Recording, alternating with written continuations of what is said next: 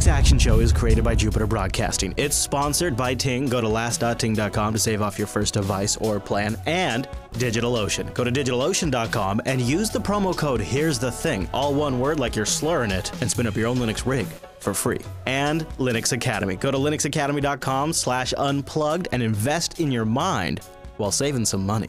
Welcome to Linux Action Show, episode 460. My name is Chris. My name is Noah. Hello, Noah. It's good to connect with you again back in Grand Forks. How's the studio holding up after the big scale event? Back in my native land. I love it.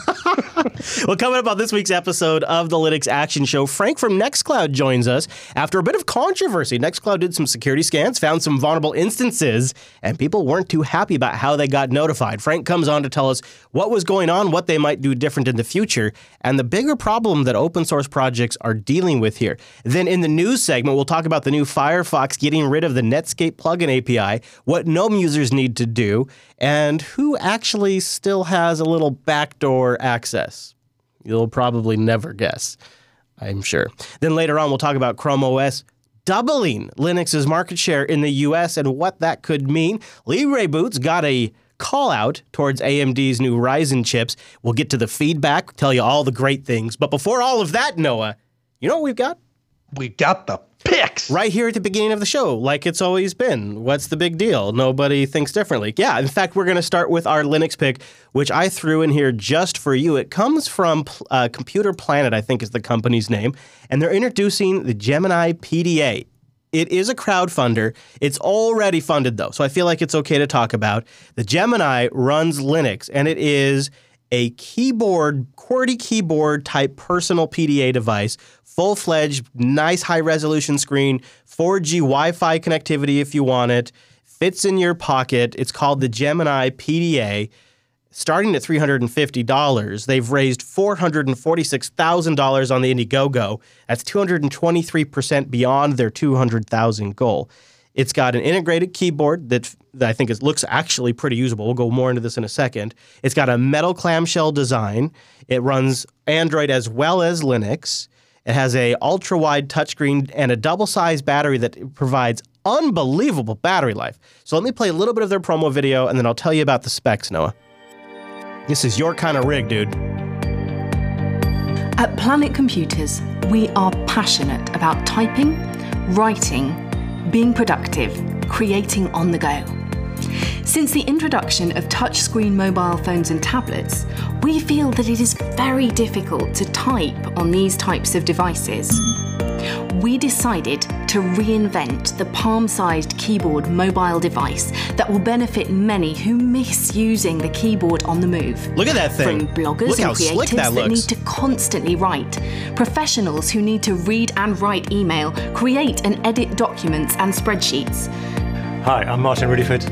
I'm a founder of Therefore, which is a London-based design consultancy. And we, in the past, have made a reputation from designing a lot of handheld electronic equipment, including Scion PDAs in the 90s. PDAs are personal digital assistants. Bizarrely, they've sort of dropped out of fashion.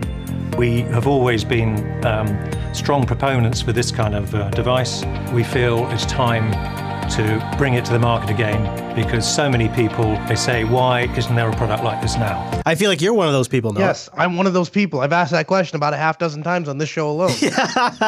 Yeah. The thing is, like, all this kind of thing, like being able to sit and type, how many times have you pulled your phone out and you look at a conversation, you're like, oh, this is something more than I'm willing to have on my phone.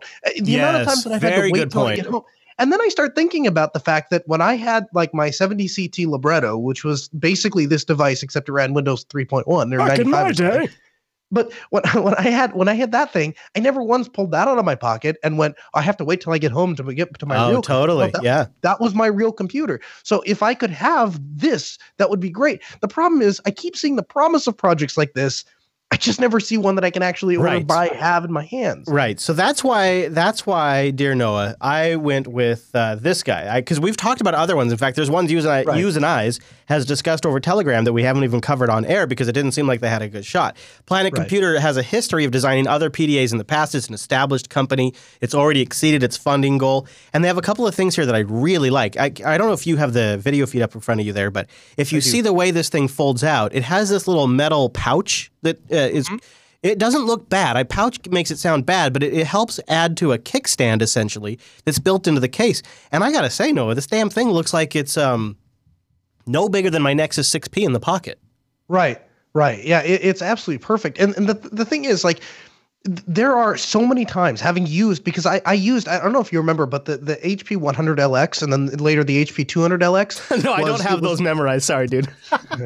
Well, they were tiny. You should look them up if you get a chance. They're pretty cool. It was a small little palm-sized computer about that size back in the 90s, and it ran DOS. Oh, okay. And so you could run all of your actual DOS applications right on this device. And so, like, people in the chat room are saying, well, it might be hard to type with one hand, or it might be hard to it wasn't. I can tell you from experience, it wasn't. You can pull that thing out, and it was very usable holding it in your hands, and you type with your thumbs, or if you set it down, you could touch type. You just had to be, a little cautious of, how you were doing it. But it was a fantastic device, and the design was great, and the design of the touchscreen was supposed to add to that, and instead it replaced it. And so we got rid of physical keyboards. Yeah. So it has 2 weeks of standby time because they've crammed a ton of battery into this thing. Wow. 12 hours of talk time. And by the way, I believe these numbers because they've already picked their CPU, their GPU, and their main board. So they already have a working prototype. So I think these numbers could be within reality. They say that it has a 5.7-inch color, high-resolution, ultra-wide screen. You can get just Wi-Fi model if you want, or you can get a Wi-Fi with 4G, which I think that would probably be best if you could. Yep. 400-gram weight, dual side-mounted speakers. Love that. USB-C connectors to keyboards, external screens, mice, charging cables, all of that. Also an SD card slot, which has a cover over it. It looks essentially like they've taken a small 5.7-inch phone touchscreen and mounted it to a QWERTY system here, but it looks really, really usable. And the clamshell, incredible. I like the clamshell design. I like that. It's incredible. Give me a terminal, give me an email client, and give me Telegram. Right. And this is the perfect device for me. This could be the best SSH server or a client, in your pocket. Yeah. So the resolution of the screen is 2880 by 1440 with a 564 PPI, so it's gorgeous. It's got a Deca Core chipset. It has wow, okay, get ready for this. This is incredible. Both models, Wi-Fi or Wi-Fi with 4G, have the same CPU. A 2-core Cortex A72 processor running at 2.5 gigahertz, a 4-core Cortex A53 processor running at 2 gigahertz, and a 4-core Cortex A53 running at 1.55 gigahertz. That's a lot of cores. The GPU is the ARM Mali 850 megahertz. It's got 4 gigabytes of RAM, 64 gigabytes of internal storage, a 5 megapixel front-facing camera. They say that the speakers are high quality and the microphone is good. It's got 802.11n and AC support. It has assisted GPS in that chipset, so you can get navigation, all of that stuff. It's got a removable battery, an 800 milliamp. Again, that might also contribute to that battery life estimate. 8,000 milliamp hour battery. Wow. Okay, so it's your $349. Would you buy the Android version or the Linux version? Because obviously the temptation. It does both. You can do both on either way. It can even dual boot Android and Linux together. Wow. Yeah. So it says here it'll support Linux as a secondary boot option, which provides Linux users with a rich set of open source applications. They haven't chosen the distro yet. In fact, I'll get to that. They say they aim to raise $200,000 through their crowdfunding campaign. They've exceeded that. They have a fully functioning physical model of the device with a MediaTek Hilo X25 processor and a Mali GPU. All Gemini units claimed as perks will have at least $200 off the planned retail price, and they expect deliveries to start in November of 2017 only to backers. But when it comes to the Linux, they say, I can't remember, but they're asking people for their input on Linux. Here it is. We're currently talking to a few companies representing different Linux flavors, and we're considering a number of options, but the decision has not been taken yet. We're also taking into comments from our backers, and a lot of them are saying Sailfish and Ubuntu OS. I kind of just wish they wouldn't even nail it down that far, but just let me pick. But if they're gonna ship, or they're gonna support, or they're going to test on something. If I were them, right. I would seriously look at Mate, and here's why, or Ubuntu Mate, and here's why I say that. The touchscreen? Because I ran Ubuntu Mate on that small little Sony, and it was a phenomenal experience. Yeah, but Unity, it's a high DPI display. Unity with touch might be better. I don't know. Yeah, that'd be interesting to try different ones. I guess I used Unity on the Surface, and it worked really well too. I think there's a couple of big caveats. So we've talked up a lot about this, just because this is a type of device that both you and I would really like to have. Noah probably more so than me, but I would really love a device like this as well. But there are some risks still if you're going to back this, so we should talk about those. They don't really have any scale here. They have a functioning physical model. They have identified a number of their suppliers and the components they're going to use, but they don't necessarily have like huge contracts in place to secure those. And this is probably the big one. They say they're currently identifying manufacturing and assembly partners they hope to assemble in the UK. But if the economics, when the economics don't work out, they would be up for going outside the UK, aka probably China. So they haven't got a manufacturing partner yet. They don't even have a manufacturing country yet. But they do have a physical model they've built. They do have a history in this realm, and they do seem to have all of the key components figured out that they would use. The screen, the main board, the CPU, the GPU, the battery. They seem to have it. So if they can get the manufacturing part, which is sometimes the most difficult for these projects, they might have a real device here. What would you pay, honestly, Noah? Honestly. I mean, think about like $500-$600. I think you'd pay more than that. I think you would pay more. I would. I'm talking right off the bat, like without thinking, hearing nothing more, just that video, I'd drop $500. If it was for sale right now, I'd spend $500-$600 for that. If they came out and it got a little backing behind it, or it had a couple of reviews and a couple people had tried it or something, yeah, that I'd definitely pay more than that, because it can essentially replace a laptop for 85% of what I do on my laptop. Yes. And if you can have built-in 4G connectivity, then it's like the go-to machine for looking stuff up really quick. We're going to get to our conversation with Frank in a moment, but first, let's talk about a way you can do your own hosted cloud stuff as a DigitalOcean. Wow, this is perfect. I run NextCloud on DigitalOcean. I bet Noah over there does too, knowing how he rolls. Yeah. DigitalOcean is a simple cloud hosting provider dedicated to offering the most intuitive and easy way for you to spin up a server on their fantastic infrastructure. You can get started in less than 55 seconds, and they have pricing plans at only $5 a month. All Linux, SSDs for all of the storage. They have block storage you can attach up to like 16 terabytes, and all of that is SSD backed. So stuff is super fast. And they have data centers in New York, San Francisco, Singapore, Amsterdam, London, Toronto, Germany. It's nice because you can pick something close to you or even kind of close to your users and take advantage of the speed improvements when you're in that area. They also have what's got to be an interface from the future. They got into DeLorean, they came back, and like how Marty got his hands on the playbook of how sports events were going to go, which, spoiler alert, sorry, Biff steals it, makes some bets, ends up becoming president of the United States. Turns out that all actually happened, and DigitalOcean could have gone that route, but instead, they just brought back hints for building a great interface and a really straightforward API. Different strategy, different play for sure, different results, but we benefit. And if you use our promo code, here's the thing, it's all one word, smush it together, you get a $10 credit. After you create your account at DigitalOcean, you apply, here's the thing, you're rolling in the money. It's like Biff money. Well, it's a $10 credit, but when they got rigs at $5 a month, runs for 2 months for free, or get a 3 cents an hour rig with 2 gigs of RAM, a 2-core processor, a 40 gigabyte SSD, and 3 terabytes of transfer. And they got rigs that go up to like 200 and something gigs of RAM. A great interface, a straightforward API. Check them out. They have a really great system with lots of easy to deploy droplets. Their droplets are their Vanacs for a Linux server that you can spin up in seconds, either just a base Linux install or something with an entire application stack. They have a load balancer system now that's integrated in with a DigitalOcean dashboard. They have floating IPs to make you look like a real boss, DNS management from within the dashboard, private networking that doesn't count against your transfer. They got it all. DigitalOcean.com. Just use our promo code. Here's the thing. And a big thank you to DigitalOcean for sponsoring the Linux Action Show. Linux Action Show. Did you see that O'Reilly's Auto Parts is now selling flux capacitors? Oh, yeah, but they're like totally fake, dude. They don't actually make you travel through time. Nope, sorry, man. No, sorry. I know, I tried it. I'm just telling you that's not what the description on their site says. Man, I plugged it into my car, I went up to 88 miles per hour. I did not travel through time. And that doesn't work on a Dodge Ram. Oh. That's Thanks. the problem. So Noah loves the cloud, but hates the cloud at the same time, right? I mean, that's fair. Like, there's things you like about it, but if you could have it your way, you'd take the stuff that's on the cloud and you would save it offline and get over your local network or direct access. Don't need it on the cloud, but you're not opposed to taking it from the cloud.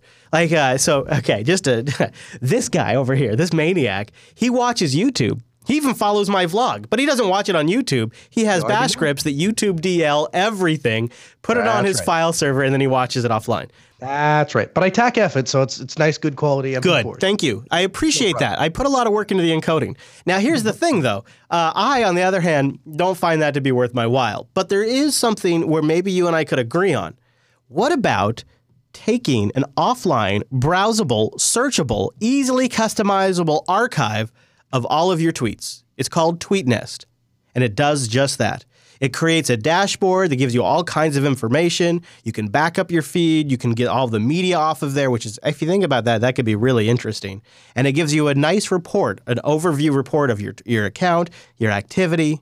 It's called TweetNest. You can find it at pongsocket.com/tweetnest, or just look in the show notes. It's a PHP server-side application that you set up on your own system, or like a droplet or something like that. You connect it to your Twitter account, and it sucks in all of your Twitter information all the time and stores it for you, archives it for you, and gives you a database to look through and pull your own metrics out of.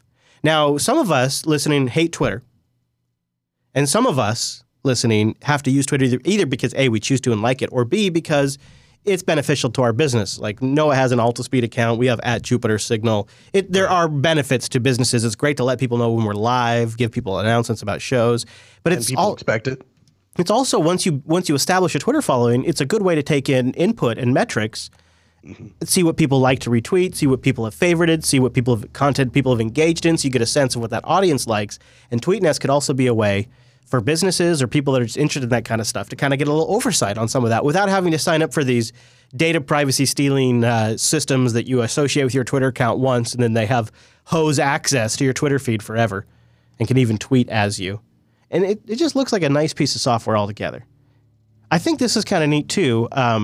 You can use it as a Twitter viewer itself, and it can have view modes where you can look at all of the thumbnails of media, of like photos and videos that have been posted in your timeline for the day, and just display it all to you in one view, which is kind of a neat thing too. So check it out. It's called TweetNest. I don't know, you don't seem too jazzed up, but I thought this is something. Well, anything that I can do to get away from your cloudy type, stuff, I think is good. My cloudy type stuff. Your cloudy stuff. Yeah, okay. All right, good. That's good. That's good. Listen, this is what's going to happen. I'm telling you, Linux Fest Northwest, we're going to wind up with the cloud challenge.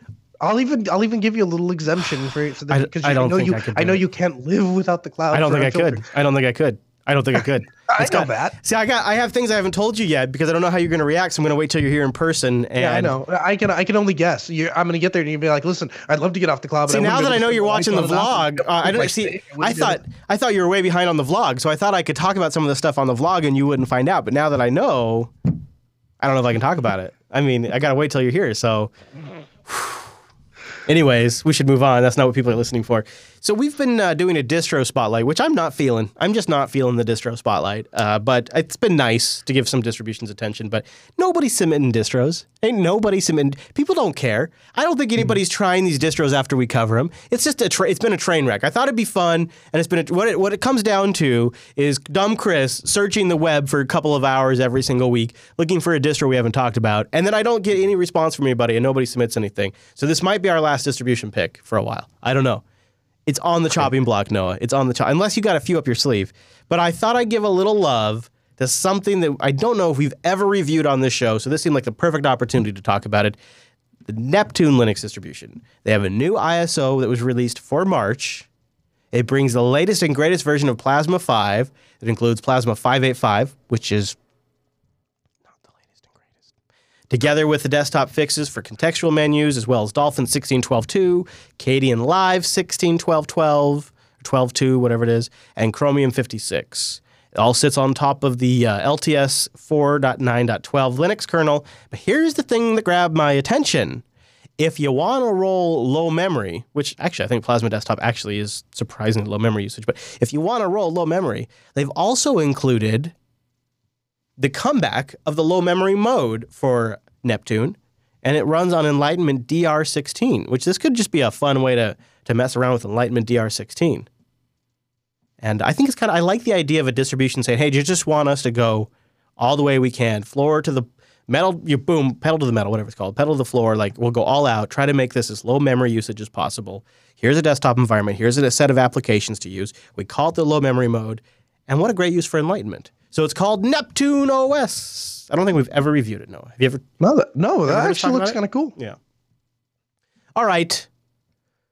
You see what I'm talking about? How that just totally fell flat. Now we're done. You see why I don't want to do distros anymore? You see what I'm talking about a little bit? You have to do the trick to doing distro reviews. We have to throw out all the rules, and it has to go to just like distros that are cool. And yeah, I don't think those are made anymore. I don't think those are made anymore. I think Linux distros have gotten boring. Sorry, dude. Really? Yeah, the most exciting distros we have are the ones we talk about. I mean, I've been looking. I don't know. I'm not getting all that excited. Hey, but you know what is exciting? Screwing with the live time. Everybody loves it when we do that. Next week, the show will be live at Thursday because there's going to be some traveling coming up. So we're going to record. We've already got like the main segment done, and I got a little chance to look at it today. Noah put it together over the weekend. Did you use Linux to edit that, by the way, Noah? Unbelievable. Just remarkable. Is that really a question? Really, really good. I'm really looking forward to. So if you can join us, we're going to be live on a Thursday, probably around 3 Pacific. How's that work for you? Because that's like, what? Yeah. 5? I'm on Pacific time next week, actually. I'll be in LA. You're going to do the show live from LA? Yeah. On Thursday? I thought you were going to be... I leave in 3 days. I leave in 2 days. I leave on Tuesday. Oh my gosh. All right. And you're good with that. You're good with that. You can make that? Okay. For sure. All right. Well, that'll be easy. So we'll probably do it 3 p.m. Pacific time on Thursday.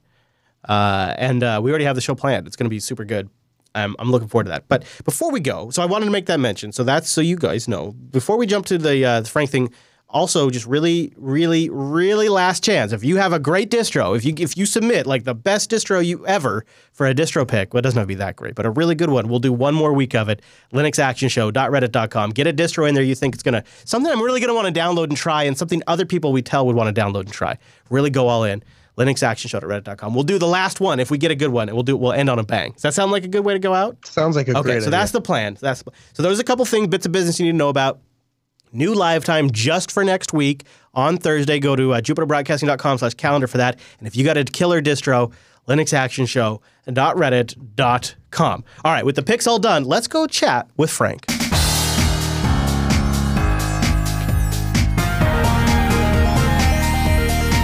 This week there was a bit of controversy brewing around the NextCloud project when people started discovering their machines, their NextCloud instances, were getting scanned by an organization connected to NextCloud. And it started all over the internet. There was forum posts over at NextCloud saying, someone is scanning my NextCloud instances. What's happening here? Including a post of the HTTP log that showed a GET request for /owncloud/status.php/nextcloud/status.php, essentially doing version checks.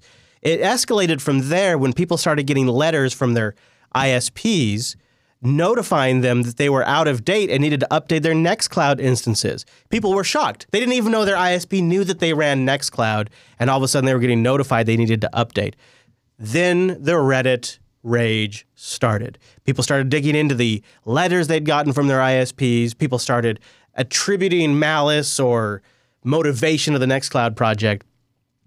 And that's when it started to get into my radar. I started getting notes and emails in from listeners about, in fact, I got a couple of people forward me the letters they received from their ISP. People were genuinely upset. I got notices from people that said, I didn't even want my ISP to know I had NextCloud, and now I have to shut it down.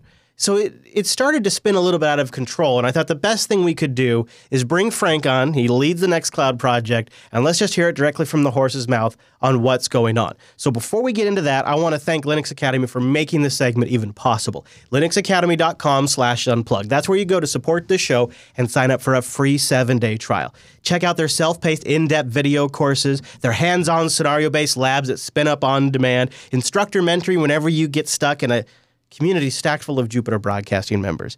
linuxacademy.com/unplugged. Try out their practice exams. The little nuggets, little sparkly bits of wisdom. You just deep dive into a singular topic. In fact, speaking of that, I follow Linux Academy on Twitter, Linux Academy.com on Twitter. And I didn't realize this because I've always done either like an Ubuntu version or Debian or even Red Hat just to channel Noah a little bit. But they also have OpenSUSE available as one of the 6 personal Linux Academy lab servers you can spin up. So this is such a nice part of Linux Academy.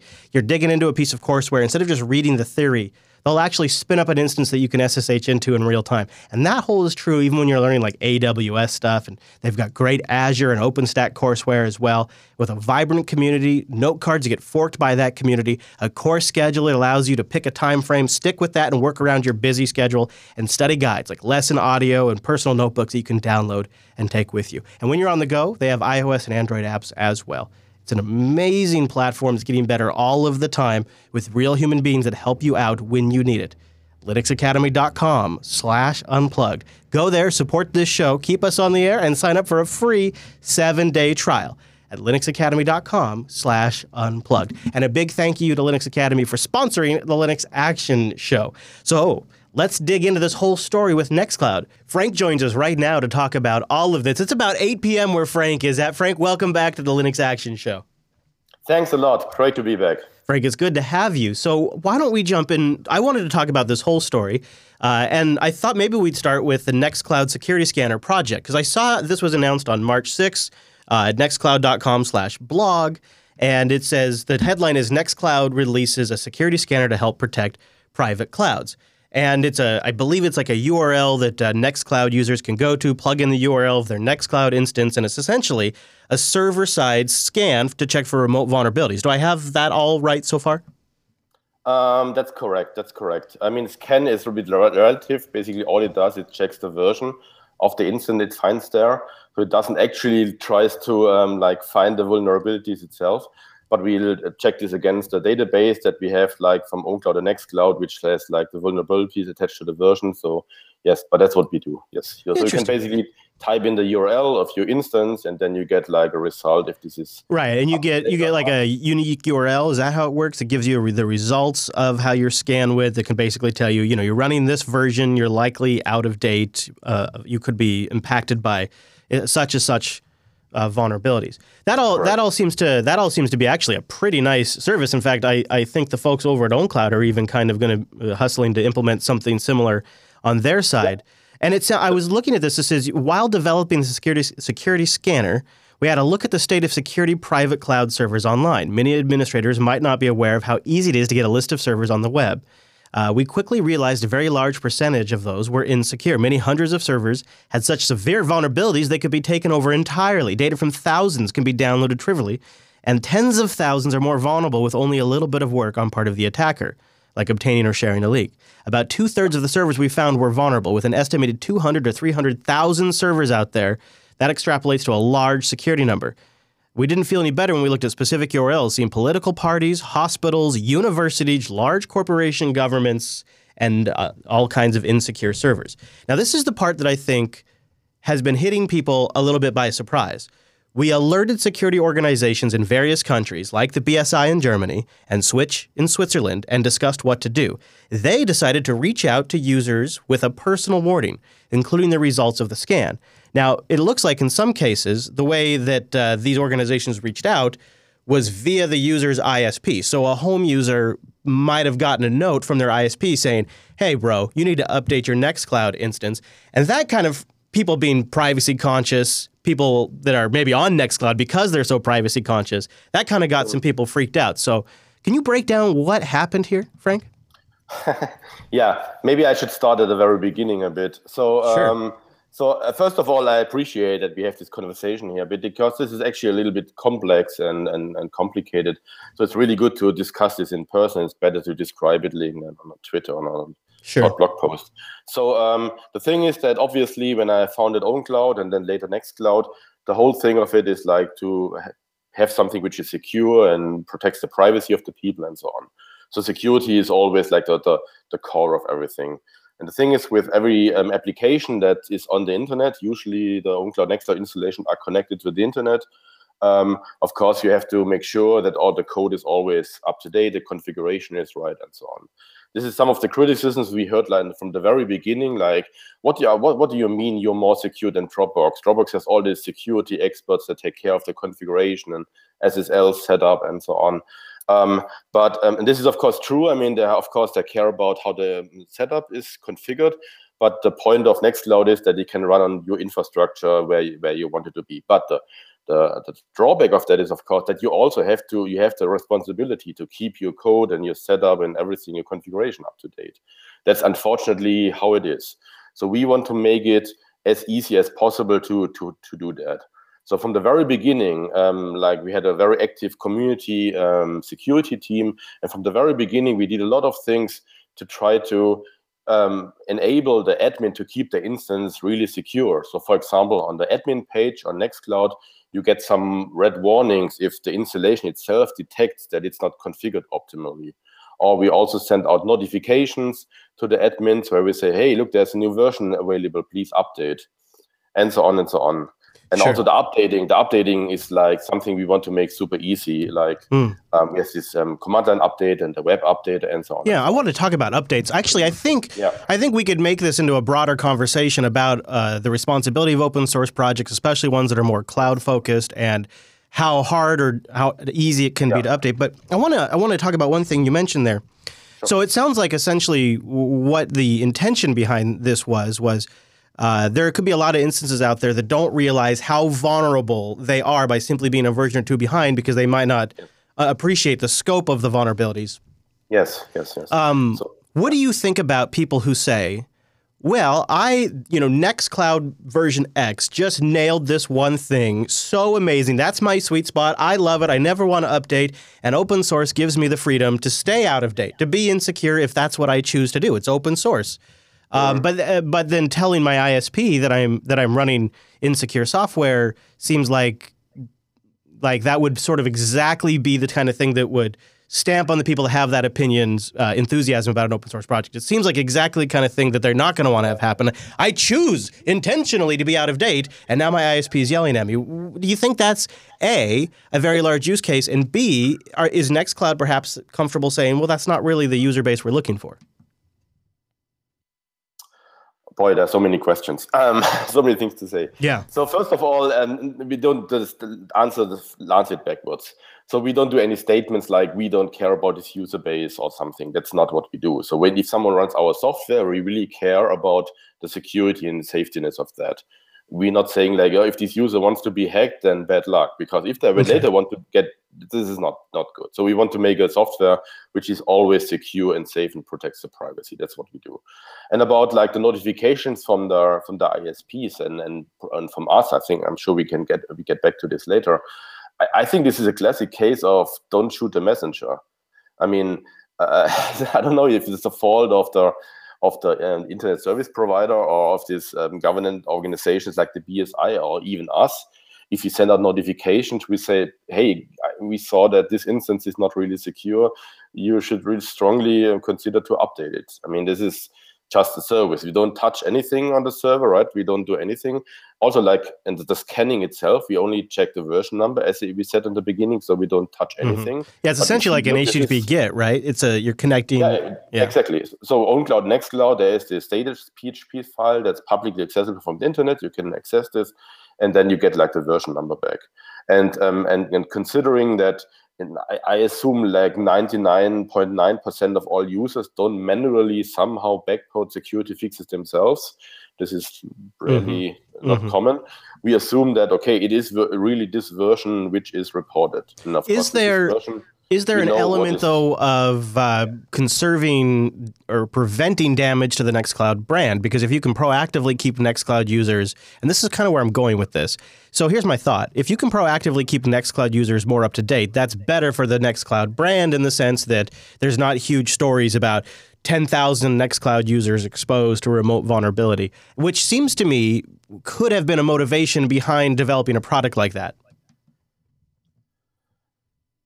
Sure. I mean, we wouldn't like it if the NextCloud brand is damaged in the way you were described. But sure. I really have to repeat, it's really about like securing the users and securing the Sure. instance. I mean, this is why I started this from the very beginning to Right. make In it fact, the internet more secure and private. You've also had some, I don't know, some really great points in the past, I'll say, and I've agreed with you very much about the issue with distribution packaging and how some distributions that run way behind upstream and repackage can be unintentionally just by default installing versions of, in the past it was OwnCloud, but now NextCloud, that are vulnerable simply because they're a version or two behind because the package maintainers are a version 2 behind. So I know this has been a personal fight of yours for a while, and that's kind of why I want to talk more about updates. Is it possible, Frank, to sort of have your cake and eat it too with something like this and structure the NextCloud project in such a way that eventually it could just be Chrome-style updates? Just it gets upgraded in the background and the users don't really get affected by it and don't really know. That's a good point. Because the struggle we have here, this is nothing that we somehow invented or that's really specific for OwnCloud or NextCloud or other. This is really something that is like the case for lots of other software. And the way you can look, for example, at WordPress. WordPress is a great example. They were in a very similar situation like a few years ago, or I don't know, 5, 6, 7, 8. Really, Frank, it would seem any major web-facing project like this is going to be vulnerable to a project. I mean, WordPress, but anything, any big. Exactly. So in WordPress, I mean, like in the past, WordPress was very famous for being like basically a gigantic security problem. And WordPress is usually used for personal blogging or websites, which are, I mean, bad if they're hacked, but it's not critical. But like something like NextCloud, you have like all your personal data in it. This is way worse. So really you don't get hacked. And WordPress, I think, at the end of the day, they also started similar how we started, making updating easier and send out warnings and notifications and so on. But at the end of the day, they implemented like an automatic update over the internet where like critical security fixes are like applied automatically to remote servers. And this is actually something I really would love to discuss with you guys, what you think about this, because in one way, we might have to do the same here if this initiative is not successful. On the other hand, if people complain about just getting a warning from the ISP that they should update the software, what do they think about the software updates themselves? And another point is when you said like the Debian packages. I don't want to restart a whole discussion again. Yeah. But the thing with the Debian packages was not only that they packaged in basically a very old version, which was no longer maintained, but they also patched out our notification that a new version is available. Right. So usually you get like in the header notification, a new version is available, please update. People never saw this. Yeah. Noah, did you want to take the other part of that? Yeah, well, I just, as far as what would people think, I think that really what it comes down to is I'm one of those people that tends to shy away from updating. And it's not because I don't want to be secure, right? It's not because I don't want my data secure. It's because I'm concerned about the other ramifications about upgrading that software. And so if we could get to a point where, where you could be 100% comfortable that, we can roll these upgrades out and it's not going to break anything. Yes. If you got to that point, I think nobody would care. I don't think anyone minds if those security updates get applied in the background. But I spent actually in my day job, we actually just somebody upgraded their NextCloud instance and the NextCloud instance broke. And so they contacted us and hired us to come in and fix it. And it was some PHP version issues that we had to sort through. But when stuff like that happens, if that happened in the background, I would be furious, right? If I just woke up and all of a sudden I can't get to any of my data and my server isn't syncing and I look back and, it's because an update got pushed and I didn't have any choice in it. And now it broke my install or it broke this customization I did. That's where I see it being a real problem. So I completely understand. I mean, no one wants to never change a running system, right? I completely understand. I mean, everybody understands this. Who was a sysadmin for some time? I was a sysadmin for some time, so I never updated it on the first day. Of course not. But I think there are different kinds of updates. And if you look at Linux distributions, if you look like Ubuntu, for example, there is like the major version, and then there are like just patches that apply to the version. Or there's an LTS release, for example, LTS version, and then this is like supported for some time, I don't know, for some years, and during these years, just like security fixes and updates are that's an interesting idea. And then you don't have to jump to every single major version immediately, right? I wouldn't do this myself. Like it's all kind of software. I mean, I would be busy with updating all my devices all the time if I would do that. So I'm lazy, of course. But important bug fixes, for the current major version, not to the next major version. This maybe that's an interesting idea, and automatically updated. Maybe I think too, Carl. The thing too, so I like that you have the major version where things that are minor updates after that could get automatically applied, and then the next major version would be a manual update.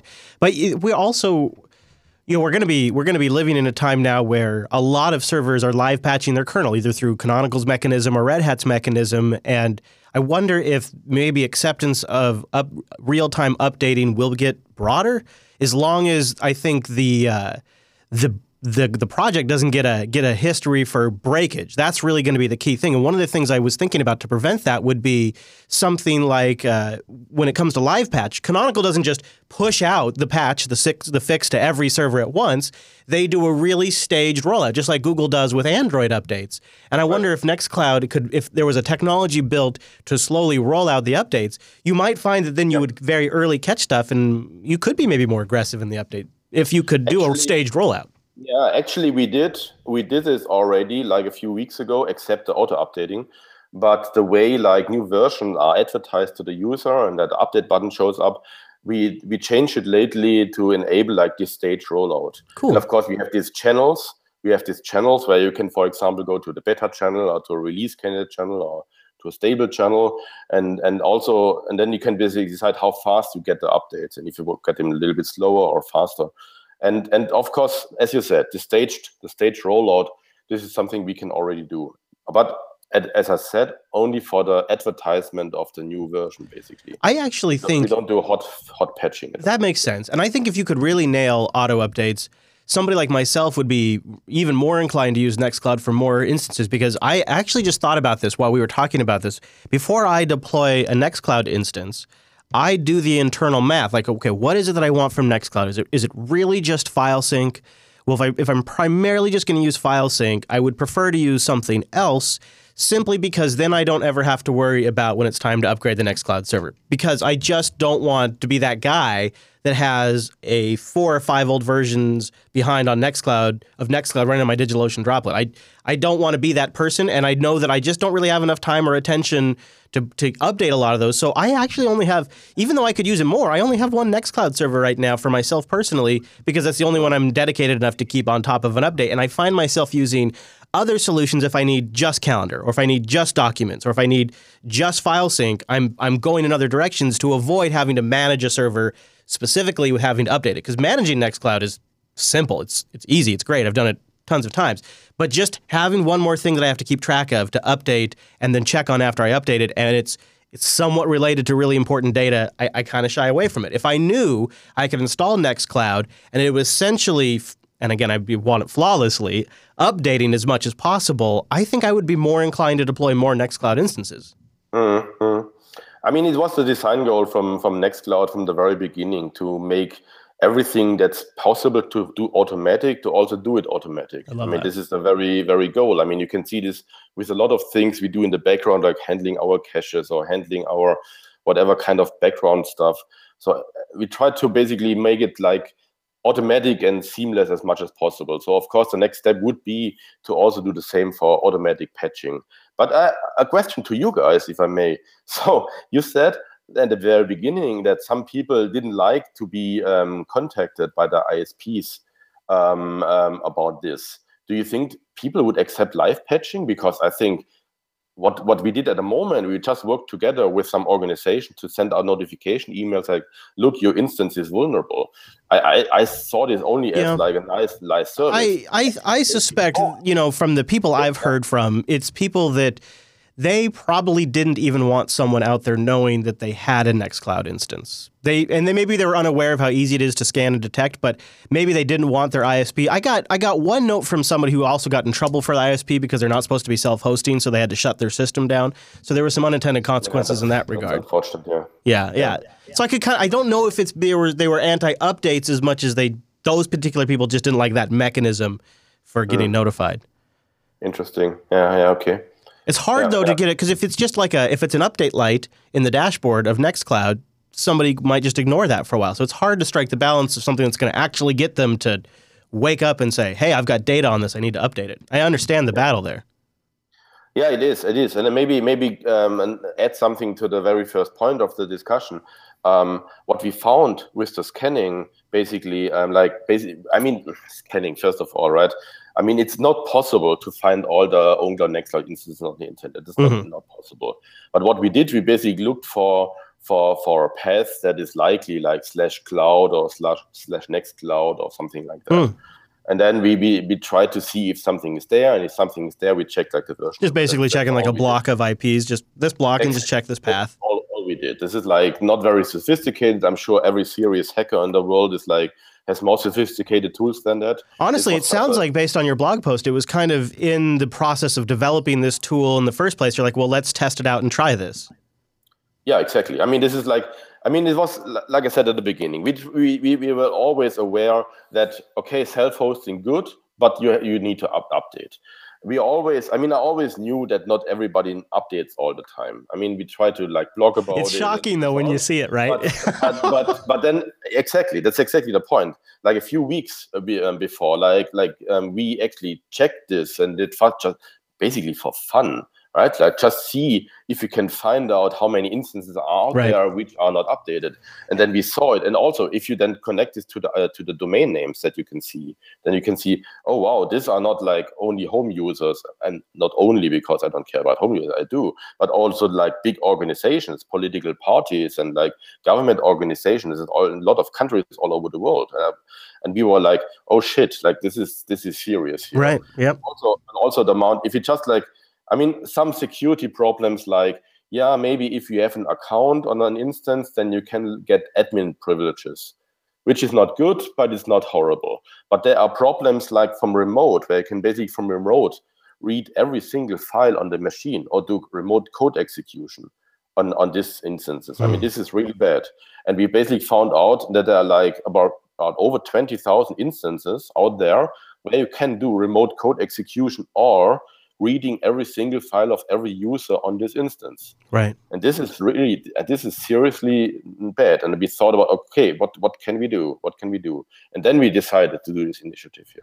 I can completely picture that. And I almost, if it was me creating the product too, I'd almost feel like, well, what have I done in some sense? Because these people are using my software or the software I've created to try to give people control over their data, better privacy, and it's like a sophisticated tool that they're not using improperly, and they could be potentially about to chop their hands off. I could definitely understand that oh shit moment you must have had when you saw all of these instances, and those are huge numbers too. And you're not even checking like the entire United States or all. It's just like checking a few blocks of IPs, and you see that. Exactly. Whew, yeah. And this leads to this whole discussion, which I think is a good discussion because we need to have this anyways. And maybe we will do live patching in the future. I mean, if you guys also think, and maybe obviously we will ask our whole community. Yeah, it's something. I mean, it's something it seems like it does seem like something you guys are going to be struggling with for a bit, and maybe NextCloud will end up leading here in a solution because it's like you said earlier, it's not a NextCloud. In fact, you guys in some ways are taking heat for something that a lot of other projects are just not talking about, I think. That's a bit, yes, I agree. Yeah, it's a bit funny. I mean, especially if you look at, I don't know, there's if it's packaged for some Linux distribution, and basically they have this policy that there are always backport fixes, and you have the latest version installed. Then by default it has to be secure. And then if you go to a person and say, look, what you installed is actually not secure, then it's often this shooting the messenger situation. Do you find this? I mean, it's like NextCloud's now at a size and a scale where these kinds of things get a whole different level of attention and a whole different life of their own. So you start with a project, you're building an internal security scanner, you point it at some things to verify how it works, you discover something, you have an oh shit moment, we have a responsibility here. Well, what's our best option? If we do direct mail to people, it's going to seem like we're marketing to them, which is going to come off more like a NextCloud versus OwnCloud thing, because some of these IPs, obviously, you're detecting are also OwnCloud instances. So that's going to seem like you're trying to poach OwnCloud users. So, okay, can't do the direct email marketing. Well, a Twitter campaign, that's going to get maybe 0.5% attention of the people that are using these instances. Okay, Twitter campaign's out. Well, all right. Well, what do we do here? And even, this is like there's a no winnable situation. So I can completely see it. How would you do it differently now that you kind of Now you look at it in the broader picture and go, okay, obviously the project's at a size now where sometimes these things get misinterpreted. What would you do differently if you could cast a magic wand at this point? Yeah. Just go back quickly before I answer the question to your point to explain a little bit how this actually works. Maybe you have a very technical audience here, so maybe this is interesting. Sure.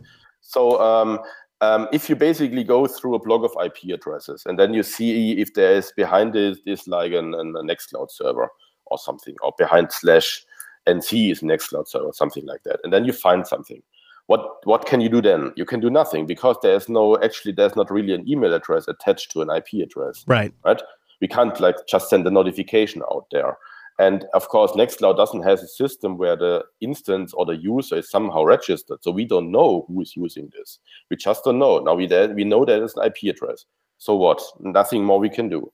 So, but there is actually in some countries, like I know that it exists in England and in Great Britain and in Germany and in Switzerland and Austria and quite some others. There are some government organizations who are basically feel to be responsible for the security of IT infrastructure in general.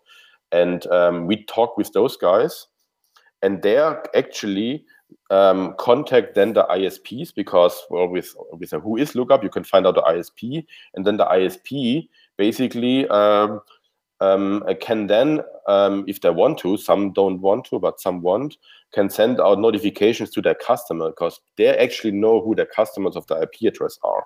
So we don't know who these people are. We didn't send any marketing email or something out there. We couldn't even do it because we don't know even the names, which is good because we want to protect the privacy. But this is how this whole notification system worked. So right. The best you could do is you could hire an intern for a summer to go through and resolve IPs to domain names and then track down through their who is info. I mean, that's a no-win scenario. That's absolutely not going to happen. So I kind of grok the logic. So are you saying maybe that would be the approach you'd take again?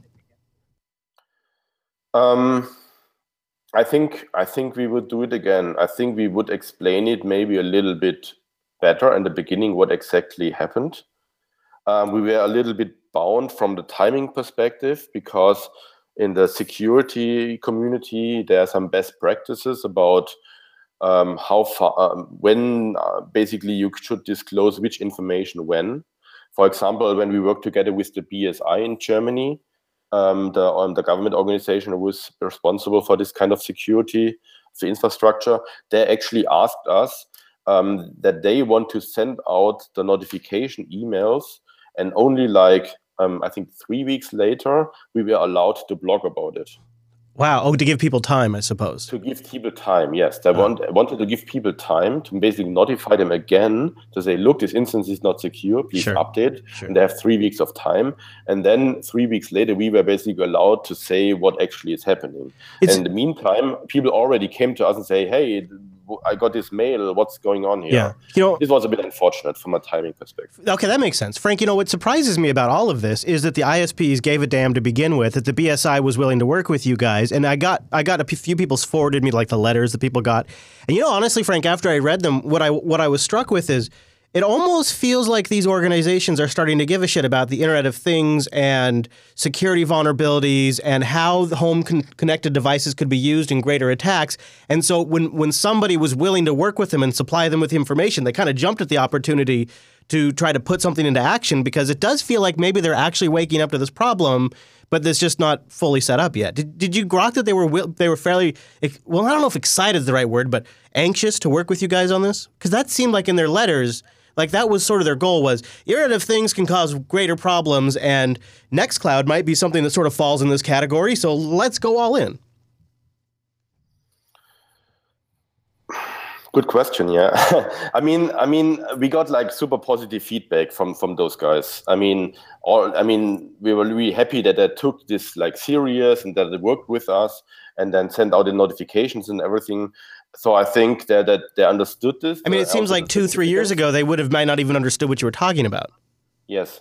One angle is, of course, and also some journalists came to us from Der Spiegel, for example, and some other bigger publications here. And they came to us because it's interesting because IT security nowadays is like there's more awareness there, which is good. I mean, for example, there are elections coming up in Germany and in some other countries in the European Union in the next few months, right? And like on our list of insecure instances that we found, there were some political parties on it. Right? I was going to ask you if you think the political climate also attributed to the escalation of this. Yeah, I think it has something to do with it. I think people understand that like IT security is really important nowadays. It's not like 20 years ago where, I don't know, when my personal website was hacked, so what? Right. It just took Hillary Clinton losing the U.S. election, and then people started to notice. I understand. If I'm hacked now, then my complete life is hacked. And it's not even if I'm a company, then my company is like completely hacked, right? IT is everything nowadays. And the same with politicians, yes. Yeah, and like you mentioned in the post, you saw some government offices that were using NextCloud too, which is, when you're talking elections, that's something to keep in mind. Well, Frank, I am supremely interested to see how NextCloud solves this problem, and I know that you and I have had offline conversations about the greater problem here. So I truly believe you guys are probably the right folks to be working on this. So I'll be keeping my NextCloud instance up to date. Is there anything else you want to add before we run? No. I mean, we will probably in the next few days, or I don't know, tomorrow probably, on our forum open a thread. I mean, just this conversation basically motivated me to maybe start a bigger conversation, what we can do as a next step, that we don't have to do this again, right? And then send out notification emails so that instances are maybe patched automatically, and we will start a conversation with our community. And everybody who is listening to it, please feel free to come up with suggestions or proposals and say, don't do this or do something else, or you suck overall. I don't know. But just give feedback what we can do, because we take this very seriously, and there is no easy solution. Right. But if you have any ideas, then work with us, and I'm sure we can move this forward. Excellent. Well, Frank, thank you so much for coming on the show, even though it's late over there, explaining all of this to us. Keep up the great work, and maybe, just maybe, we'll see you at Linux Fest Northwest this year. I hope so.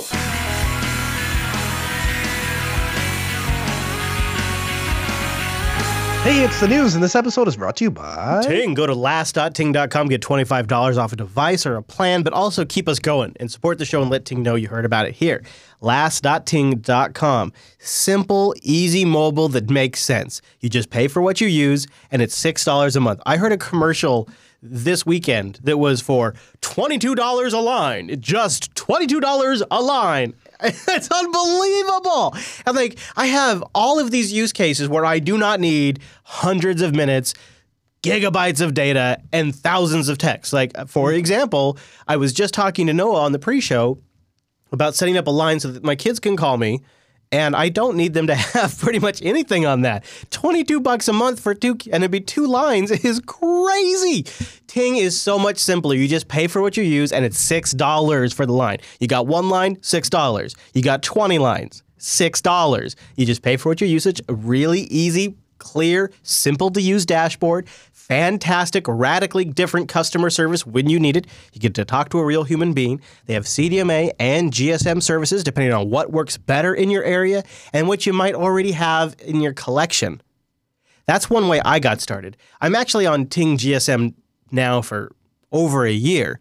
I started on Ting CDMA network. I just brought an Evo 4G. This was a while ago. So I had the Evo 4G, and I brought it over to Ting just to see what it would be like, just to kind of get a sense. This is before they were an advertiser, just to kind of get a sense of what it would be like. And then I discovered, oh, well, this is everything I had before for a way better price and tons more freedom. And I switched, and I just went all in. And when I moved over, because I brought a device, even a low-end device, you can get a credit with our system. Go to last.ting.com. You get $25 in service credit. Well, guess what? Average Ting bill for a line is like $23 after you pay for the line and your usage. Average rate's $23. So a $25 service credit, it definitely paid for more than my first month, and it might pay for more than your first month and plus some. It was great. This is, now with both networks, this is a big deal because they can get over 80% of devices that exist already. They give you great controls, apps on your phone or your tablet, or just a nice web UI that works on pretty much any device. Check them out. Go to last.ting.com to sign up. You can click on what would you save to see if it applies to you. If you got like a tablet, something for myself, I often am flying a DJI Phantom drone, and there's certain functionality that if you don't have assisted GPS, you won't get certain like follow me functions. But if you don't have an active data line, even though it's not using data when you're flying the drone in the cellular sense, it does use data to check to see if you're authorized to fly in that area. And if you're in a restricted area, you can't fly unless you have data access. This is a great use for Ting. I have a GSM SIM in a tablet that I use for flying. And when it needs to check in, which is like 100 kilobytes of data, right? It's no big deal. It just checks in over the GSM network, says, okay, yep, Chris is registered. He's good to go. He's done his FCC registration, all that crap. He can fly, or FAA, whatever it is. And that's a really simple use case for Ting. And there was no way I'd want to pay $22 a month for that. Also for myself, I just don't make a lot of phone calls. It's just great for that. They have a giveaway going on right now, a Ting Swag giveaway for 2017. It's open until March 20th. So find out more at the blog. Just a little extra thing, too. Start by going to last.ting.com. And a big thank you to Ting for sponsoring this here Linux Action Show. Last.ting.com. All right, Mr. Noah, are you ready to jump into these news stories here? I am. So Ryzen's been getting a lot of attention recently, and LibreBoot is jumping on that bandwagon to call for AMD to release source code and specs on the new Ryzen platforms. They write, recently in the Libre project, we've been informed about the new Ryzen platforms being released and sold by AMD. They're currently taking input from the community. Here's ways you can contact them to let them know that you demand Libre hardware. They start with a Reddit thread, then they go to some Twitter feeds. And then I was kind of surprised in big bold text, AMD's CEO, Lisa Su, can be contacted directly via email. Here's her email address. I thought that was interesting. As documented in the Libre facts section, AMD is currently uncooperative in the Libre software movement.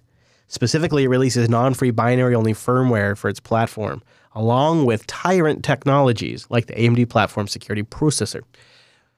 We in the LibreBoot project call on AMD to release the source code and start cooperating upstream with CoreBoot and LibreCore for its new Ryzen platform and existing Zen platforms. This includes source code for all initialization firmware, which is typically referred to as BIOS, and in particular, the AMD Platform Security Processor to allow the free Libre community to use all AMD hardware. I read this and I thought this is coming across extremely strong.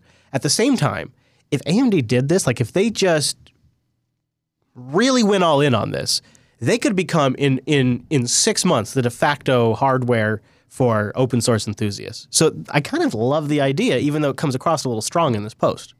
Do you think so? I wonder when the last time anyone cared about AMD, seriously cared about AMD. There was a time when they were the more they were the hacker's choice, and you would use them if you were willing to, if you wanted to tweak stuff and play with stuff. But lately, Intel's and really NVIDIA's own worst enemy is themselves. And so I wonder, is AMD really that relevant anymore, except for maybe, the very, very low end, entry level processors and stuff like that. A lot of those are still AMD. I don't know. I mean, like they write here, they say, just imagine what would happen if AMD started to produce cheap, affordable Libre hardware to the point where LibreBoot could start supporting newer systems from AMD. The possibilities are endless, they say. People would jump towards AMD and AMD sales would go through the roof. Well, I think you might be overestimating, I should say, the user base. Yeah. But while in the Libre hardware community, we would finally have systems from manufacturer that cares about our freedoms. Yeah, I agree with all of this. I don't know if enticing people to email the CEO is the best play. It seems a little like harassment. Mm-hmm. But I'm really curious to see where this does kind of go, from the sense of Ryzen does seem to be a pretty great platform. We're not just talking about drivers here. We're also talking about the BIOS for the firmware. And this, obviously this... UEFI. Yeah, that, and also the stuff that UEFI needs, and this platform security processor that apparently sounds like some horse shit that I don't really know why. Well, I don't know what that thing does, but I don't like the name of it. All right, let's move on. I just wanted to bring that up because I thought this whole Ryzen story there's a bigger story here. And so we're kind of covering that larger story. Firefox 52 has been released. It adds something really cool, but also removes something that we've had for a really long time. Among the new features in Firefox 52 is the support for WebAssembly. We just had a great conversation about that on Coda Radio last week. Mozilla describes it as an emerging standard that brings near-native performance to web-based games, apps, and software libraries without the use of plugins. Now, the reason why they've shipped this in Firefox 52 is because at the same time, they've also released, I'm sorry, I should say they've dropped the Netscape plugin API. This is how traditional plugins worked in Netscape and then later on in Firefox. And this is how things like Adobe Flash operated, but it's also how things like the GNOME extension site worked. In fact, anybody who's been on like Anagross with Chrome or Chromium will find that they often have to use Firefox to be able to install new extensions because it just doesn't work in Chrome. Now, the one thing that will continue to work in Firefox, despite the deprecation of the Netscape plugin API, is Flash. I don't know why, but for some reason, Firefox is leaving the Netscape API in the sense that they're allowing the Flash plugin to continue to use it. So other plugins can't, but the Flash plugin can. So it's like the code's still there, but it's just not available to anybody but Flash. How does that strike you? I think that we continue to cling to technology that we all hate for some reason, which is somewhat infuriating. If you think about it, why has Flash lasted as long as it has? That's the first question that's irritating. But the second thing is, I think that I question if Mozilla is focusing on the right areas. How does this affect the things like, for instance, the extensions in GNOME? How am I going to be able to install those? Because that's a really convenient thing, being able to go to extensions.gnome.org, click on the button, and all of a sudden it asks me one time if I want to allow that site to function, and I click yes. That functionality doesn't exist in Chrome. Brown Bear, I got you. I got links in the show notes to talk about how you can still do it. Here's a quick plug for those of you on Chrome or Chromium. There is a GNOME Shell integration extension that allows you to install plugins using Chrome and Chromium, and there's something similar for Firefox, which I have linked in the show notes. So it's still going to be possible, just requires some workarounds now. And all of the previous plugins that worked in Firefox? Not that I used them. I didn't really use a whole lot of add-ons. No plugins for you. No plugins for you. No. Yeah. However, WebAssembly is going to be a thing someday, especially when Chrome ships support for it in WebKit.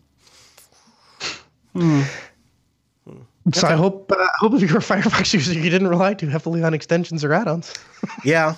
I in some ways I feel like this is Firefox willing to kick some ass and say, all right, we're modernizing and we're going to pick up the pace. We're going to get electrolysis in here. We're going to get WebAssembly in here. We're going to drop Netscape plugin API that's from like frickin' a decade ago. Like in some ways, this feels like you got to crack some eggs, and I feel like this is probably the path they have to take to get to a browser that I actually want to use on a daily basis. So I'm not all that. I understand where they're going with this. I think it's probably a good move. The only thing I take issue with is the Flash thing. It just seems a little odd to me to make an exception for what has historically been one of the most vulnerable pieces of software in web history. Right. But yeah, what can I say? JBLive.tv uses Flash, so I guess it's good for us. Have you ever thought about updating that to HTML5? Huh. Like a WebM kind of stream or something? Maybe I could use OggV. Should I use OggV? OggV. I'll use Fior with Opus. How about that? Sweet. That'd be great. Opus. This is embedded at the site. Kind of along the same lines. Chrome OS has doubled, yes, ladies and gentlemen, doubled the market share of regular good old traditional Linux in the US of A. Chrome OS usage is up 50% compared to the previous year. That's actually, I think, the real story here. 50% increase in the last year, with the thin client OS at the height now of usage at 2.02% on the internet, beating out Linux. There's some good news in there too, but holy crap, Noah, 50%. What are you, deploying Chromebooks for all your clients? No. In fact, I went the other way. I took a company that was completely on Chrome OS and moved them, onto Linux. But the thing is, it provides a very cost-effective, easy to navigate structure with built-in management function that we haven't seen since the likes of the Windows 2000 era. When we first went when you had these people that were on Novell, and the first time they went to a Windows system, and you could sit there with a graphical interface and just add these computers, and you could reset passwords and all this stuff from a central management console. And now that same kind of functionality is available, and Google gives it to you if you just buy this hardware, which, by the way, is subsidized. Mm-hmm. It's a really hard. And the thing is, and they have, because I just sat in on a migration phone call with Google with a client. I was listening to kind of how they pitch this stuff. Yeah. They have worked with manufacturers. They have these cameras that go inside of conference rooms. That's what I was just going to talk about. Yep. Go ahead, keep going. It is so, and essentially the way it works is like, let's say you have 3 different offices. Yeah. You buy these cameras, which are heavily subsidized, and they're like $200-$300, and they connect to a television screen in this conference room.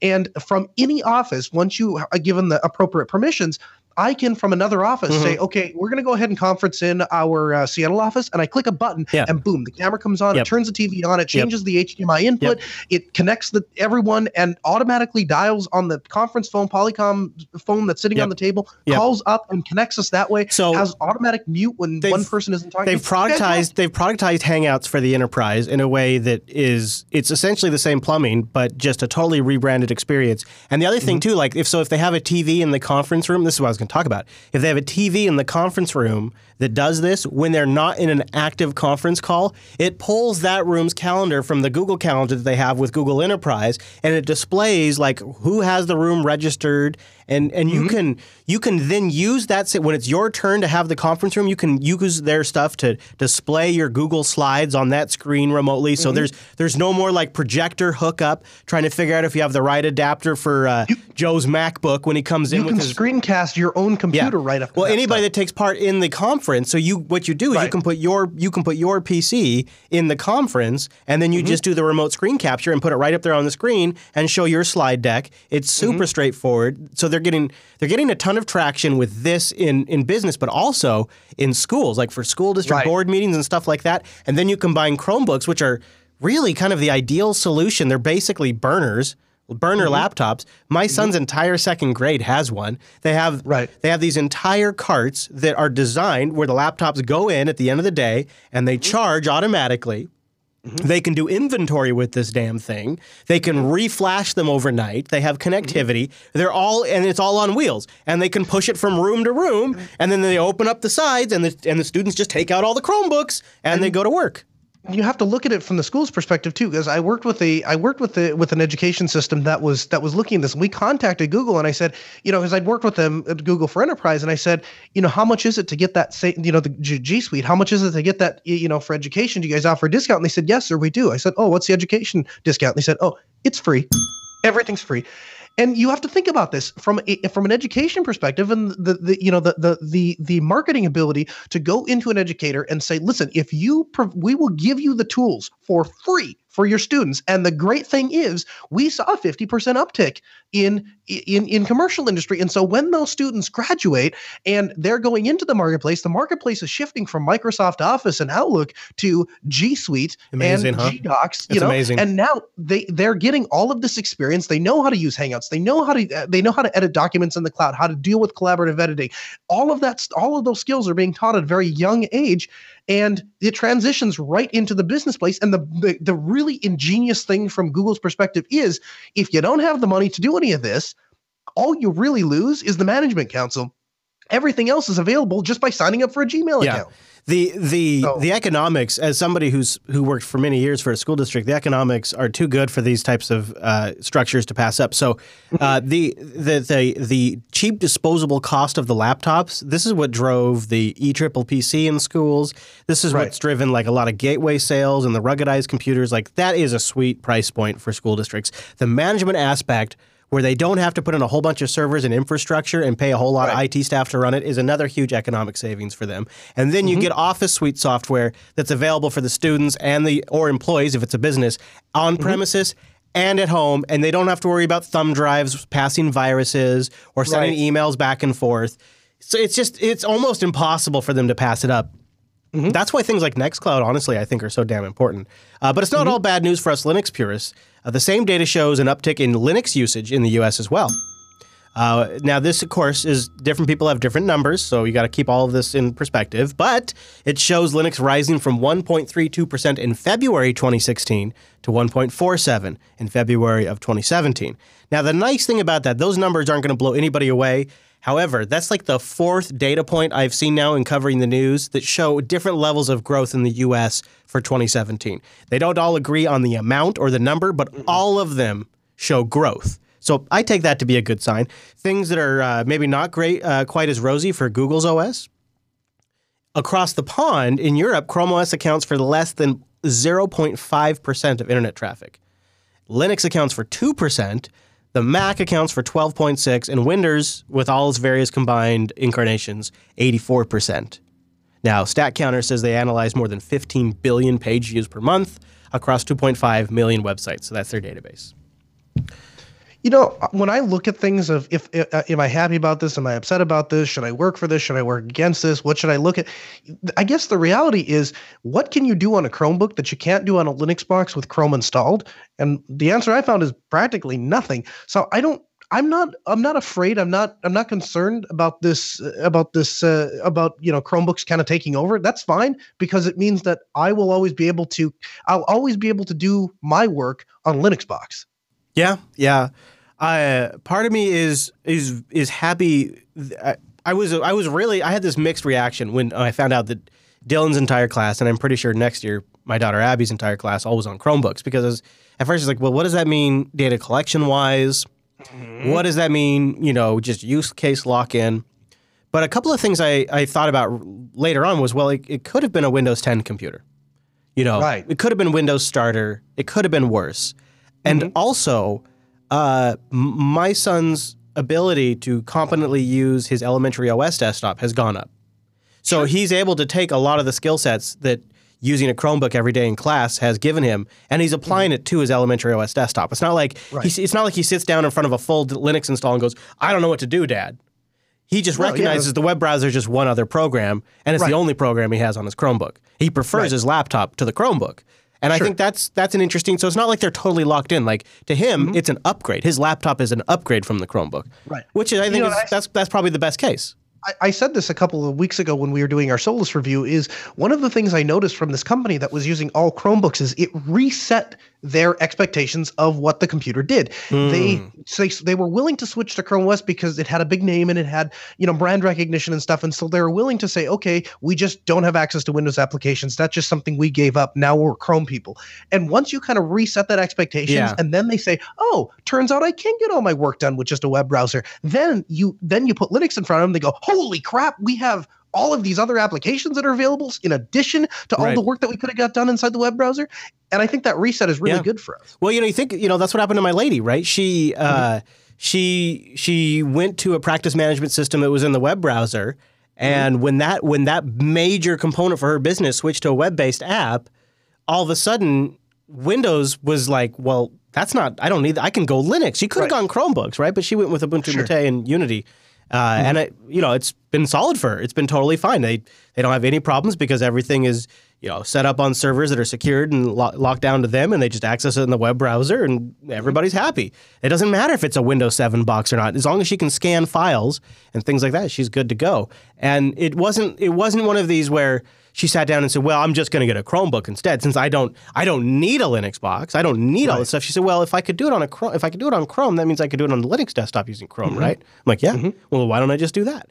To her, it was like, well, then I'll have that extra local native applications. Right. I'll have the ability to browse my file system. I'll have the ability to scan applications, and I can also run Chrome. So I actually do not think, and I think that's kind of what you're saying too, is I don't actually think the spread and adoption of Chrome OS is necessarily bad for Linux, because it could be like the gateway drug to a full-fledged desktop Linux.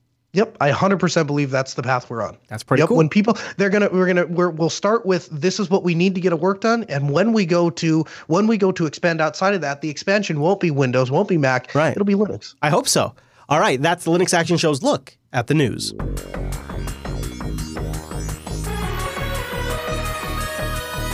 And that brings us to the end of this week's broadcast. But before we scoot on out of here, we got some fun feedback to get into, some good ones. Some actual genuine feedback. But first, let's thank System76 for sponsoring this part of the show. System76.com's where you go to look at that new Galago Pro high DPI 13-inch bad boy with the metal design. I know. I can't wait. It's also really popular amongst our audience is the Lemur 13-inch. Every time I see them, they give me crap about how we pronounce that. I hope you know that. Well, if you think about it, I mean, we say it on air more than they do. So if you just go by the volume of how much we say it versus how much they say it, they write it. But we say it every week. The Lemur. You got to just roll the tongue, dude. That's all it takes. It's not a big deal. The Murr. With a 7th generation Intel processor and a 14.1-inch display, that's nice because you got thin, lightweight, take it with you, super sweet system. Lots of people loving that. And then, of course, you can go figure, I mean, if you want to drool, it's up there right now. It's not ready for ordering yet, but you can get updates on what it is on the new Galago Pro over at System76.com. Go get a rig built, created, designed for Linux by a company that loves Linux. It's there to support Linux and Linux users at System76.com. When you're checking out, tell them that Noah switched you to Linux. I don't care if you already run Linux. Just tell them that for us. System76.com. Tell them that guy right there, Noah, switched you to Linux. All right, so you want to get into L feedback this week, sure. Mr. Noah. We have 2 bits of feedback, and I think you should probably take the first one because it's addressed to you. Sure. So a couple of weeks ago, I began the process of dumping my Skylake machines, and what that process entails is simply taking pictures of them, putting them up on eBay, and letting people buy them. And I didn't really say anything about it on the show, mostly because it just didn't seem particularly relevant, and I didn't want to feel like I was using the platform for my own personal gain. And so I just listed it on my regular eBay account and put it up for sale. And my X260 that I did a review on on this show back in July sold. And I sent a message to the buyer and I just said, hey, thanks for purchasing the laptop. And just so you know, I will ship it out tomorrow. And, I'm going to ship it in the original box with all the original packaging and stuff like that. And if you have any questions, just let me know. What I didn't tell him was what I was going to have to do is wipe Arch off the machine and put Windows 10 on it.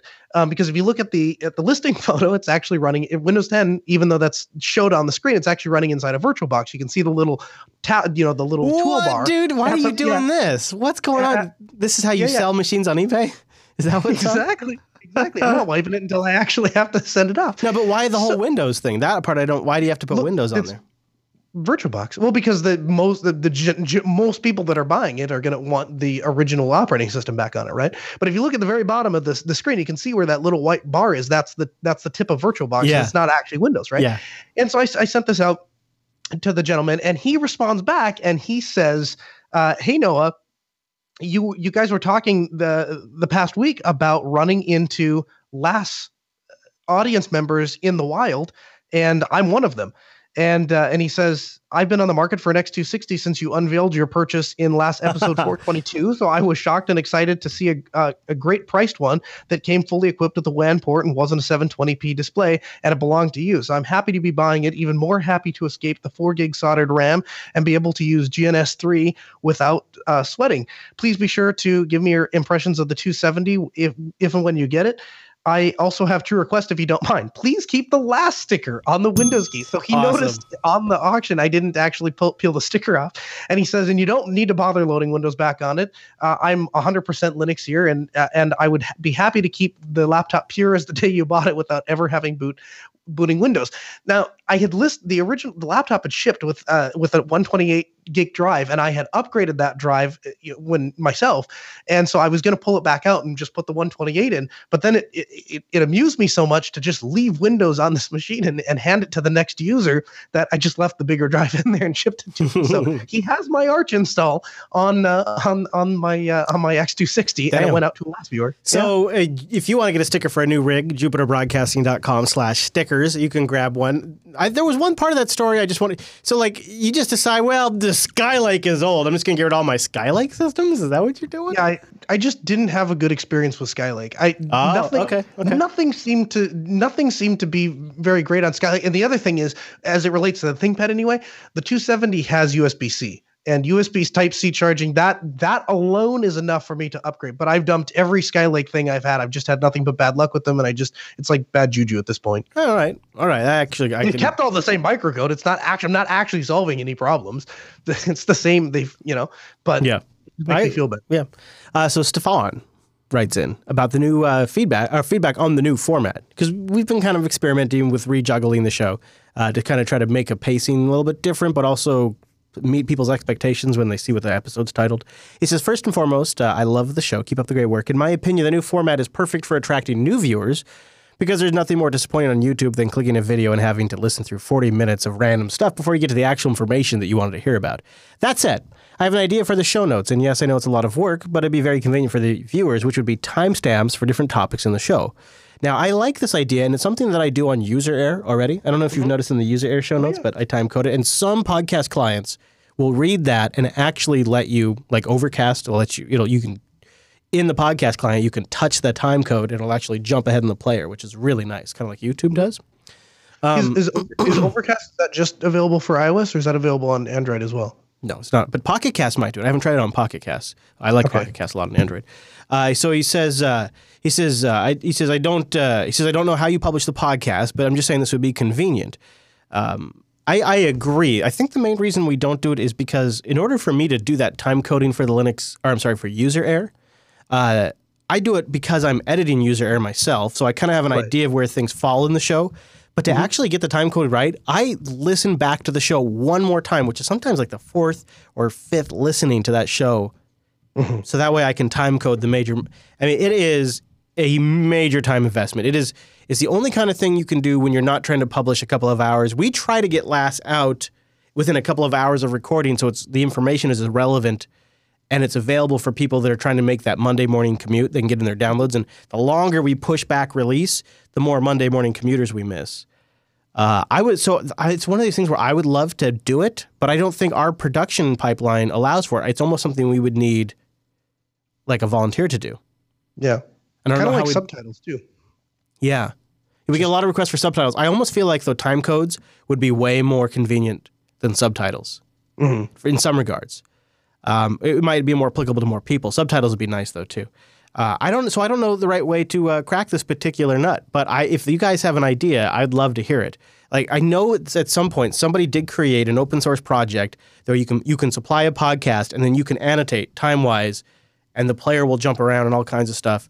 I don't know what the answer is to this, but if somebody has an idea or if somebody wants to volunteer their time to after Last gets posted, even if you just started posting in the subreddit and then we could take that, like if you formatted it in Markdown or something, maybe we could just figure out a way. I would love to do it.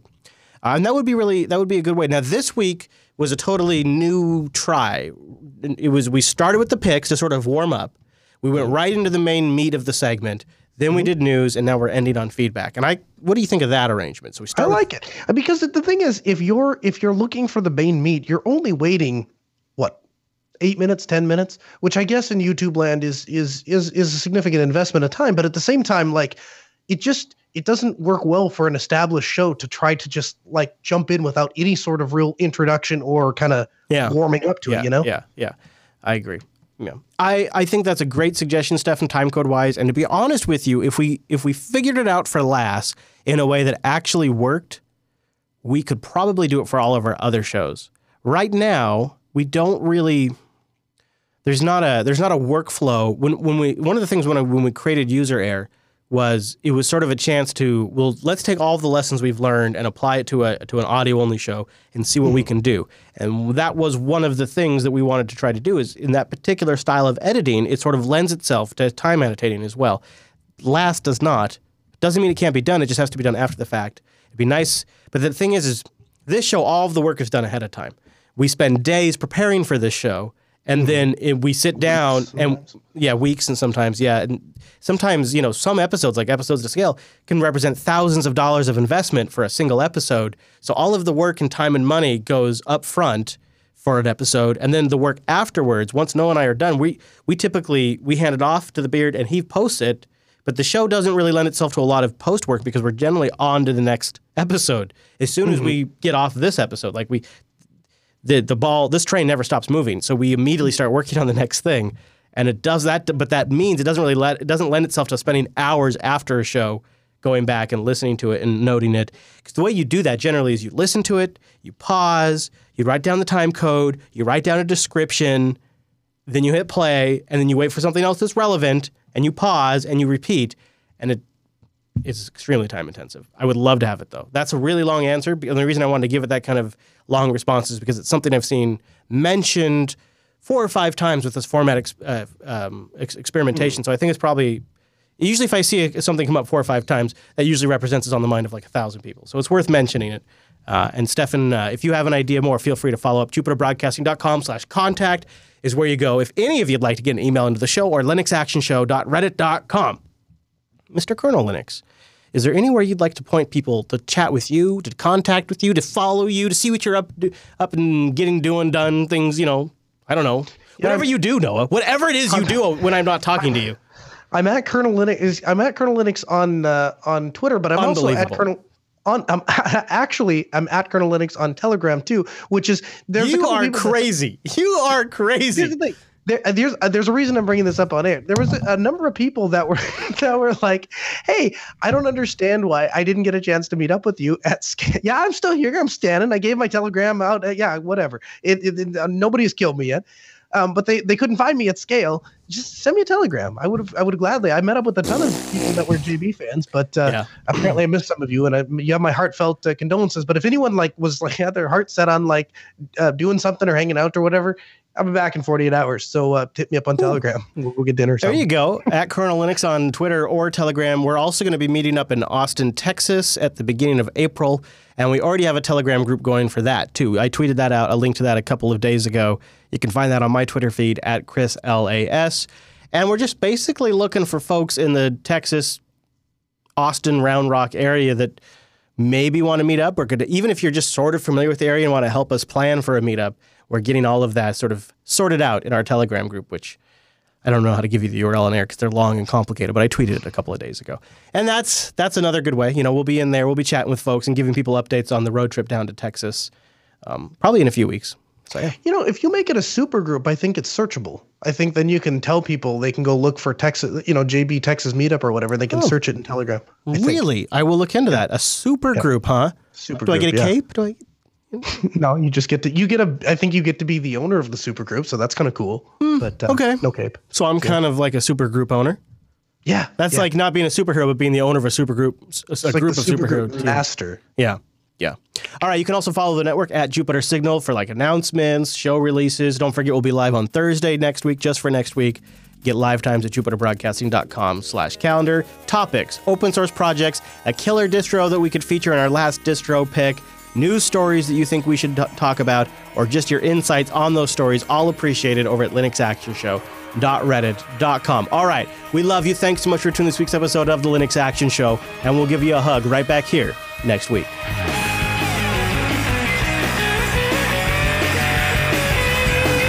That's what I'd say. I'd say do the picks, then I'd say do the meat, then I'd say do the news. Damn it, Noah. Damn it. What? Damn it. Well, I was all set up for other shit, dude. That's what. Well, let's do it that way. No, then. I don't want to now. I don't want. No. No, we're going to do the picks, and I'm going to like it. And that's just the way it is. I'm sorry. I really hate when I make you do things you don't want to do. Yeah, man. God, I'm so inflexible. It's wuff, dude. It's so wuff. So wuff over here. It's wuff. There's actually this vlogger I watched that he goes through this solution like vlogger. Huh? Yeah, vlogger, huh? Yeah, I know. Vlogger? Except for he's too busy. A vlogger. I don't call it a vlog. That's weird. That sounds weird. That's what it is. Video blog, log. Yeah, it sounds blog. Weird when you say it like that, though. It sounds like you're saying the i5 when people just say the i5. The i5. Yeah, it just sounds weird when you say vlogger. It sounds weird. It's weird. I can't explain it. Honestly, I got over smartphone. That drove me nuts for years. Smartphone. That's one I never had a problem with smartphone. I never had a problem with smartphone. I had a problem with all the other ones. That's interesting. That drove me nuts because I came from a time where I had a personal palm top computer. Yeah. And we called it a palm top. I never liked it. It was a goddamn computer in your palm. Yeah. And then I was part of it when it turned into when you had a springboard module and that turned into a phone. Yeah. So then it was a PDA and a phone. Yeah, just. Yeah. But then eventually But they've never bugged me at the way that vlog or blog or Internet of Things or like that stuff just like resonates as like cloud. Anything that's like super vague. It really bothers me, but that one never really got me.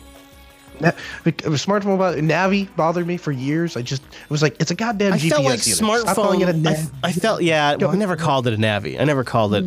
Although I don't really like calling it a GPS either. I don't like calling it the GPS. I don't like that either. So, and what's worse is people who don't know, they call it the Siri. Like I was talking to somebody, I just told the Siri. And I'm like, oh God, don't call. You're calling. So I've gone from Navi to GPS to the Siri, and I can't can't with that. It's like Band-Aid. That's the thing that responds to me. Yeah. It's Yeah, the Siri. Did you hear Amazon release their own Siri? They have their own little Siri now. You hook it up. Siri they call in it the Alexa, tube. but it's a Siri. Siri in the tube. Oh, geez. Yeah. Okay. So what is this? Ah, okay. All right. Okay, there it is. And then so here I'm centered, and then here I'm not centered. Why'd you move? How many times do I have to tell you to stop moving the camera? God damn it. If you'd stop opening and editing the stuff during the week, playing around with this stuff when we're not here in front of the cameras in the show. You are going to trigger me. I'm going to get triggered. So like we're in Best Buy, and like I went to look at that new MacBook when it came out with the Touch Bar thing, right? You're such a fanboy, dude. Yeah, I love Mac. What can I say? So anyway, I go in there, and this like the Apple, like the Geek Squad, whatever they call it, genius bar guy. He walks out or whatever in his little white shirt with his Apple on. He's like, is this Best Buy? Yeah. And then they had an Apple employee Apple there. Center now yeah, like the store in the store. Yeah. Yeah. Well, where's the video, dude? It's on your phone. What's up? No, it's not on. It's not. I had to dump it before. I dumped my phone before I go to Japan. Long story. Anyway, but they. That sounds like a user error topic. Hold on, let me write that down. So you went through like this whole security. Where's my thing? You went through this whole. I find something to write with. He's gonna forget. All right, hold on. Yeah. We got to do this user error because, dude, people are not getting off my sack. Now I can't. Hold on. Now I can't find my pen. Hold on. I can't find my pen. Where's my pen? Shit, I can't find a pen. I had a pen. Chris. What? Simplenote.com. Hold on. We have a Telegram thread for this. We do have a Telegram thread for this. Okay, so hold on. Where's the Telegram thread? Oh, man, it's been a while. Okay. Noah's security prep before Tokyo. What is our hashtag? Just hashtag. What do we have? Hashtag user error. All right. Okay. Anyways, we have a whole channel for user error. That's what I know. That's what I'm putting the comment in. I just didn't remember what hashtag we use for topics in that channel. Continue on. Really? Okay. Anyway, so I'm standing in this Genius bar or whatever, and this guy comes over and he's I'm like, I'm not actually gonna buy one. I hate Apple, but I just wanted to see what the new device was, and so. He just walks past me, doesn't realize that Sarah's married to me, and he looks at her and he's like, yeah, so you're looking at a new laptop? And we were actually looking at a new laptop for her at the time, and she's like, yeah, I'm kind of in the market for a new laptop. So the guy like starts giving her Apple. Well, then she realizes what she got into, so she like tries to back out gracefully, and she's like, I'm not going to be buying a Mac. There's no way I'm buying a MacBook. I'm not interested in a MacBook.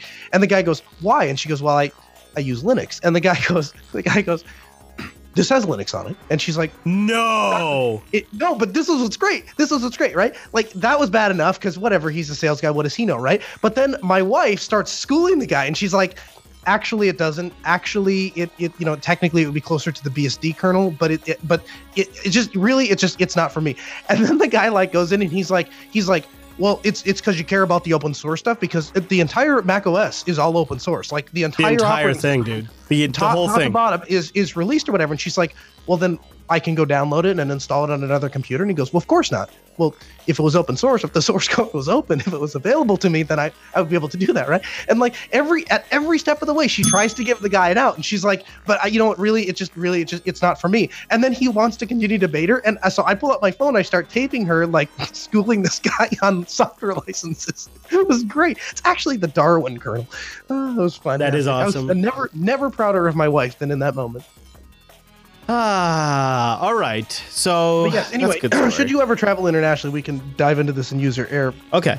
They have a moral objectional content restriction, and if they find morally objectional content on devices, say no more. I want to know all about it in user. So, chat room, you could help me out. If you see people on the internets asking like, "Hey, Chris, when's user error coming back?" or "Is user error dead?" You could just say, "Hey, they're still talking about it. It's just they travel a lot." Well, Noah. And then the beard, and then I'm traveling, so we travel a lot. Well, there you go. But anyways, this is why I'm going to go live in a cabin. Long story short. That's okay. We'll just make our cabins next to each other, and then we can podcast. Nice. All right, here we go. It is the news, and if Noah's done screwing around...